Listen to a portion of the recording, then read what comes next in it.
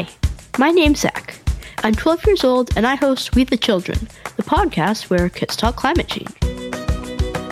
Like a lot of kids my age, when I think about the future, I can't help but wonder what kind of world will be waiting for us. Will polar bears still roam the Arctic? Will we still be able to see colorful coral reefs or build snowmen in the winter? I'd like to think so. That's why I'm trying to learn as much as I can about climate change science, stories, and solutions from some of the world's leading experts, and share what I learned with all of you. Together, we can decide what type of future we want for our planet. Subscribe to We the Children on Spotify, Apple Podcasts, or wherever you get your podcasts, and visit us at wethechildrenpodcast.com. Remember, we, the children, have the power to make a difference.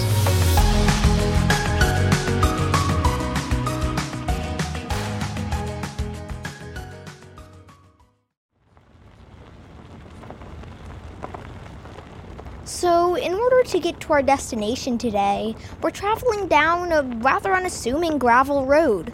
Continue on Cloverdale Road for 0.3 miles. And then, all of a sudden, you turn, and the road is paved again.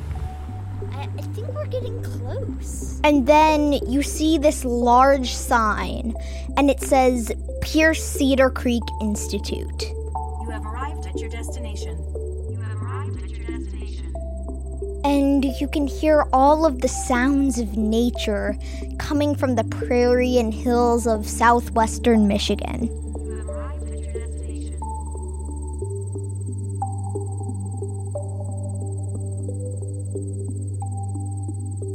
And we've come here today to learn about one thing that lives in that prairie.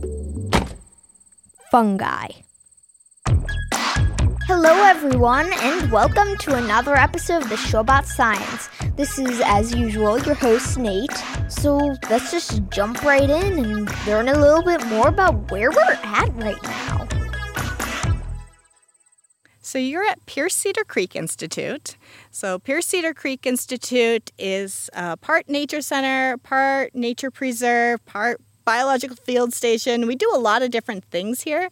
We have 849 acres of property, so we have a lot of property, lots of different habitats, anything from beech maple forests to wetlands. There's tamarack swamps, we have cedar swamps, we have prairies, and our mission here is to inspire appreciation and stewardship of the environment. And so we want you to appreciate this nature and then want to learn how to take care of it. And we're located in southwest Michigan. This is Ellen, and she's the one that's going to be guiding us through the amazing world of fungi. So my name is Ellen Holste. I'm the Community Program Manager at Pierce Cedar Creek Institute. My background, though, is as a scientist. So I got my biology degree when I went to my undergrad. Then I went off to the Peace Corps for a few years, and I went down to Guatemala. I actually went there for 3 years, and I taught people how to grow plants. I taught people how to do composting, organic gardening, school gardens, family gardens. How do we grow these vegetables and then how do we eat them? And while I was down there, have you ever heard of Hurricane Katrina before? Did you ever hear about that hurricane? Yes. Well, at that same time, there was another hurricane in Guatemala called Hurricane Stan. And Hurricane Stan basically wiped out a lot of villages, created big landslides. There was a lot of problems down there, and I was down there at that time. So I saw the problems of deforestation on the landscape. So I was really interested in coming back to the United States, learning more about plants, learning more about trees, and how can we help restore some of these areas and tropical areas. So I came back to the U.S., came to Michigan State University to learn more about that. I met someone who told me, well, it's not just the plants we need to do something with. We also have to think about the fungus. I was like, wait a minute, what does that have to do with anything? And actually, there is a fungus that is associated with 80 to 90% of all land plants. So look around. You see grass, right? We see trees. Yeah. 80 to 90% of those plants have a fungus that's associated in their roots below the ground. Wow. You can't see it. So they help the plant take up nutrients, what they need to in order to grow and survive. They help the plant survive. Yeah, and I think for trees, they give them some carbon to help with their bark and defense. So think of it this way. plants can take up their own nutrients, but it's a little cheaper for fungi to do it. They also can take up things that it's harder for the tree to take up. And then they can just give the tree that in exchange for, like, some stuff that they need.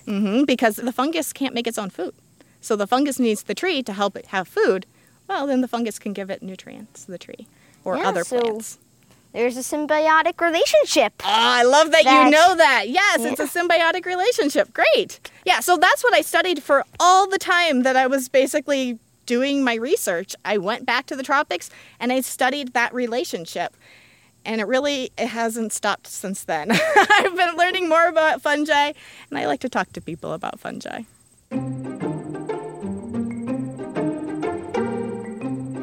All right, little known fact, there's also a symbiotic relationship between learning and playing. And I am here at the Pierce Cedar Creek Institute to do both. So this is our play space area. This is what they call a natural play area. So can you tell why they might call it a natural play area? You got it. Well, gonna just go on to the... Oh, that's a big drum. Oh. Not only do I know why it's called a natural play area, I'm getting right down to business and jumping between partially buried logs. Almost got it. Yep. And doing everything I can not to fall off. And when you get to the ones at the end, you may see something different about those logs. Oh, that one has some red fungus on it. So the one cool thing about fungi, and this is actually, it looks like more, it might be a dehydrated one. But the one cool thing about fungi is that they come in many different shapes and colors. Yeah. And so we usually think of them as something with a stem and a cap. Right, maybe like a mushroom, yeah. Maybe something from like Super Mario, right? So it's red, it's got those spots on top. But that word mushroom is kind of like the fruit of a fungus.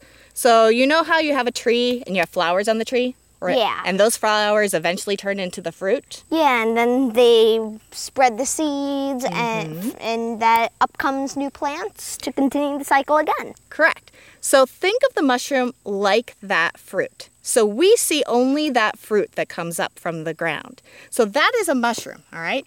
But a mushroom is just that top part. It's when the conditions are right, when it's nice and right temperature, right moisture. But fungus is everything. So it's not just that fruit, but it's all of that stuff that's below ground that you may or may not see. It's this white stuff that we see around here.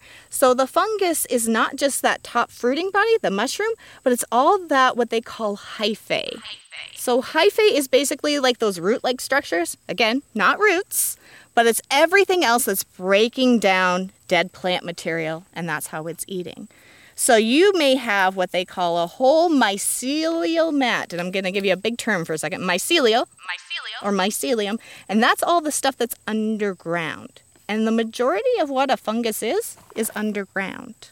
So you don't see most of the mushroom or most of the fungus. Wow. So I may use them interchangeably, but most people will say fungus is that overarching category and mushroom is just the fruit. Okay. And the other thing is sometimes people call it fungi, sometimes people call it fungi. Either one is right. Yeah, I call it fungi. I do too, because I like to say I'm a fungal. And you're a fungi, right? Yep. But sometimes people say fungi, and both of them are correct. All right, enough joking around. We need to get serious, because we're about to learn the rules for mushroom hunting. So these are my golden rules for mushroom hunting. Rule number 1. When you're out mushroom hunting, you always want to be aware of your surroundings, because there's a lot of mushrooms that like to grow right next to poison ivy. If that mushroom touched that poison ivy, and I've seen mushrooms almost grow through poison ivy, you will get that oil from that poison ivy onto that mushroom. So you really want to be aware of what is around when you are picking mushrooms. Rule number 2. A lot of times there are misconceptions for mushroom hunting. One of them might be if it's a white mushroom, it's safe to eat. Not true. There are definitely white mushrooms out there, such as the destroying angel. Not safe to eat. Yeah, I was about to say the destroying angel. Yeah, destroying angel. That's white, and it's not safe to eat. Rule number 3. Some people say that if you cook a mushroom, it is safe to eat. Again, not always the case, and really not the case. Even if you cook it, you're still going to have the poisons in it. Rule number 4. Trying to think if there's any others. Oh, and if you're not 100% sure of what you have, just don't eat it. You are now prepared to go mushroom hunting. All right, everyone, if you're ready, I'm ready. Let's do this thing. Let the hunt begin. That thing! We have that thing! Touch it. Is it okay to It's touch? okay to touch. And I'll explain. Oh! It's slimy and it's yellow underneath. It's slimy and it's yellow. So scientists used to say that this is another type of fungus. It's called dog vomit slime mold. Slime molds. So slime molds, they used to say, was in the fungi kingdom. So it's a whole kingdom. Just like we have the plant kingdom, we have the animal kingdom. It is actually wet on the inside if you poke it with a stick. It is. They call it gelatinous. It's kind of like Jell-O, right, on the inside. Oh. It actually, they realized it's more closely related to amoebas than fungi. So now it's its own category. It's not actually a fungus, but it likes to come up a lot of times when it gets really, really wet as well. So it's a slime mold, not a fungus. If I take some of this thing that I've gotten a stick in, and if I put it somewhere else, say just right here, will that turn into another slime mold? It could, yeah, because all of this powdery stuff that you saw on top, that's all its spores. So spores, how do plants go somewhere else? How do they reproduce? Well, plants get pollinators like bees to bring pollen to other plants, and then that pollen turns into seeds, and then those seeds become new plants. Correct. So slime mold, just like mushrooms and fungi and some other things, they don't have seeds. They have something called spores, and they're a lot like seeds. But those spores are basically how they reproduce. So how they make baby mushrooms or how they make baby slime molds. And so if those spores, which what you felt on top, that powdery part, goes somewhere else, they have a chance to make another slime mold someplace else. All right, so my first find, it wasn't an actual fungus, but it was still pretty cool. But it wasn't long before we were hot on the trail of a real fungus. Come here. I'll show you something. Oh my God. So he's a little dehydrated right now. A lot of mushrooms are a lot of water. But this is a particular type of fungus. What does it kind of look like to you? Here's another one that's all dried up. I don't know. What does it look like? Well, they call this one, the common name is dog stinkhorn. Why do they all have dog in the name? They don't all have dogs. You just keep finding the dog ones. So, there's a reason why they call it stinkhorn. Do you think it might have a smell? Oh, no. Nope. So they call it stinkhorn for a reason? They might. Yep. There might be a reason. But yeah, this one's a fun one to find, and a lot of times this is where you'll find it. In mulch piles. And this is actually, what do you think that is? Here's another one that's all dried up. So all that white stuff it's hyphae. So those are kind of like root-like structures. So yeah, mulch piles. But they aren't plants, so they are not roots. Oh, you rock. Give me a high five on that one. Yes, you are correct. Fungi, mushrooms, not plants. Do you know why they're not plants? Well, because they can't do photosynthesis. Correct. They cannot make their own food. So they are more like us. So they are more like animals and actually more closely related to us than they are to plants, even though they look more like plants.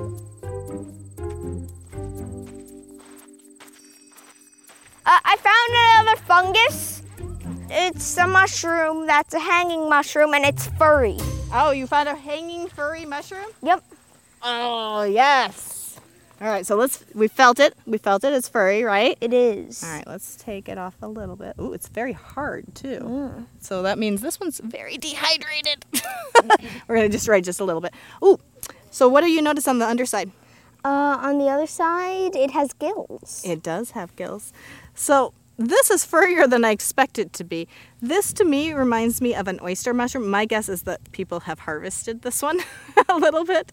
But it's kind of one that it definitely has gills. I'm a little surprised by how hairy it is, because usually our oysters aren't so hairy. Oh, and is that like some, what's it called? Do you want help? Gila? Hyphae. Hyphae. And so that white substance you see underneath the bark are some hyphae. And what are those to the fungus? Do you remember?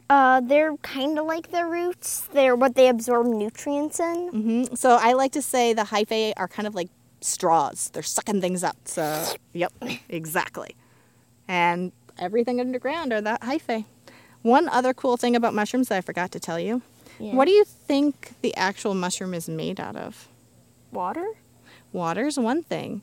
The rest of it is made out of something called chitin. Have you ever heard of chitin before? I have. I just can't put my finger on what it is. It's okay. The exoskeleton, so the outside hard shell of insects, are also made of chitin. So they're made out of the same thing that insects are made out of. Which is, again, one reason that they're probably closer related to animals than to plants. And all that chitin, basically a mushroom is made of all that hyphae, all that chitin, and it's all those stringy things all put together, and it makes that mushroom.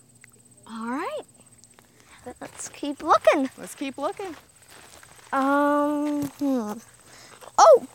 there's like the top of a mushroom, except it's coming out of the side of a log instead of like coming up from the ground and being like a regular mushroom. It's coming out from the side of the log. So this is what you call a shelf or a bracket mushroom. We'll pick one off so you can see what the underside looks like. So This one's kind of smooth. Sometimes they'll have pores, like pores on your face. Sometimes they'll have teeth, like spines or teeth, right? Or sometimes they'll have gills, and that helps you identify what you have. So it's been really fun, like looking at all the different types of mushrooms and fungi. But what do you think is the most important thing for people to take away about fungi, mushrooms, or mushroom hunting? So for me, mushrooms are really important to this earth. They do lots of different things. So they can actually break down oil spills. They could be used for packaging. They could be used for medicine. Penicillin is a type of mushroom. And so we're still learning a lot. So I think some of the most important things is keep learning, keep exploring, keep observing, and keep wondering about mushrooms. The more people that are doing that, the better. All right. So if people want to find out more about the Pierce Cedar Creek Institute, where can they go? So Pierce Cedar Creek Institute has a website. It's cedarcreekinstitute.org. We're also on Instagram and Twitter. We also have our own YouTube channel. So on YouTube, if you type in Pierce Cedar Creek Institute, we have a lot of programs that we've put up there of past programs we've given, or even things about different research that is being done at the Institute. So that's a great place to learn more about the Institute, as well as Facebook. All right. Thank you for being on the show. Thank you for having me and learning more about mushrooms. All right. Thank you to everyone at the Pierce Cedar Creek Institute for making the show possible. Our theme music was composed by Jeff Dan and Teresa Brooks, and all additional music comes from Epidemic Sound. Thank you for listening to this whole episode. I hope you liked it. And Dad, you can shut the recording off.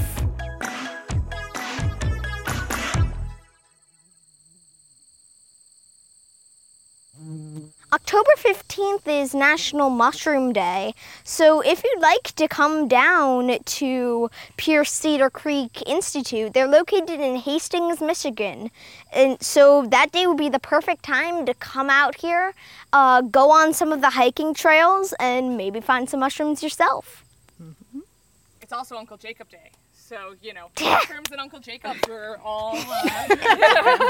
Mushrooms and Uncle Jacob Day. But yeah, usually spring and fall are the best times because it tends to be cooler weather and it tends to be wetter.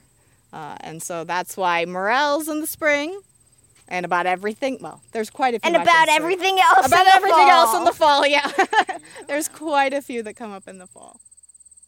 Happy early birthday, Uncle Jacob. And to the newest addition to my family, baby James, welcome to the world.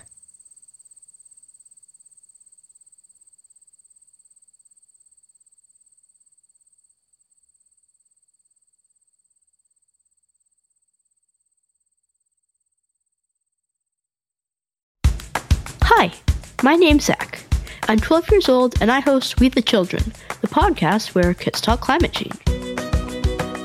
Like a lot of kids my age, when I think about the future, I can't help but wonder what kind of world will be waiting for us. Will polar bears still roam the Arctic? Will we still be able to see colorful coral reefs or build snowmen in the winter? I'd like to think so. That's why I'm trying to learn as much as I can about climate change science, stories, and solutions from some of the world's leading experts, and share what I learned with all of you. Together, we can decide what type of future we want for our planet. Subscribe to We the Children on Spotify, Apple Podcasts, or wherever you get your podcasts, and visit us at wethechildrenpodcast.com. Remember, we, the children, have the power to make a difference.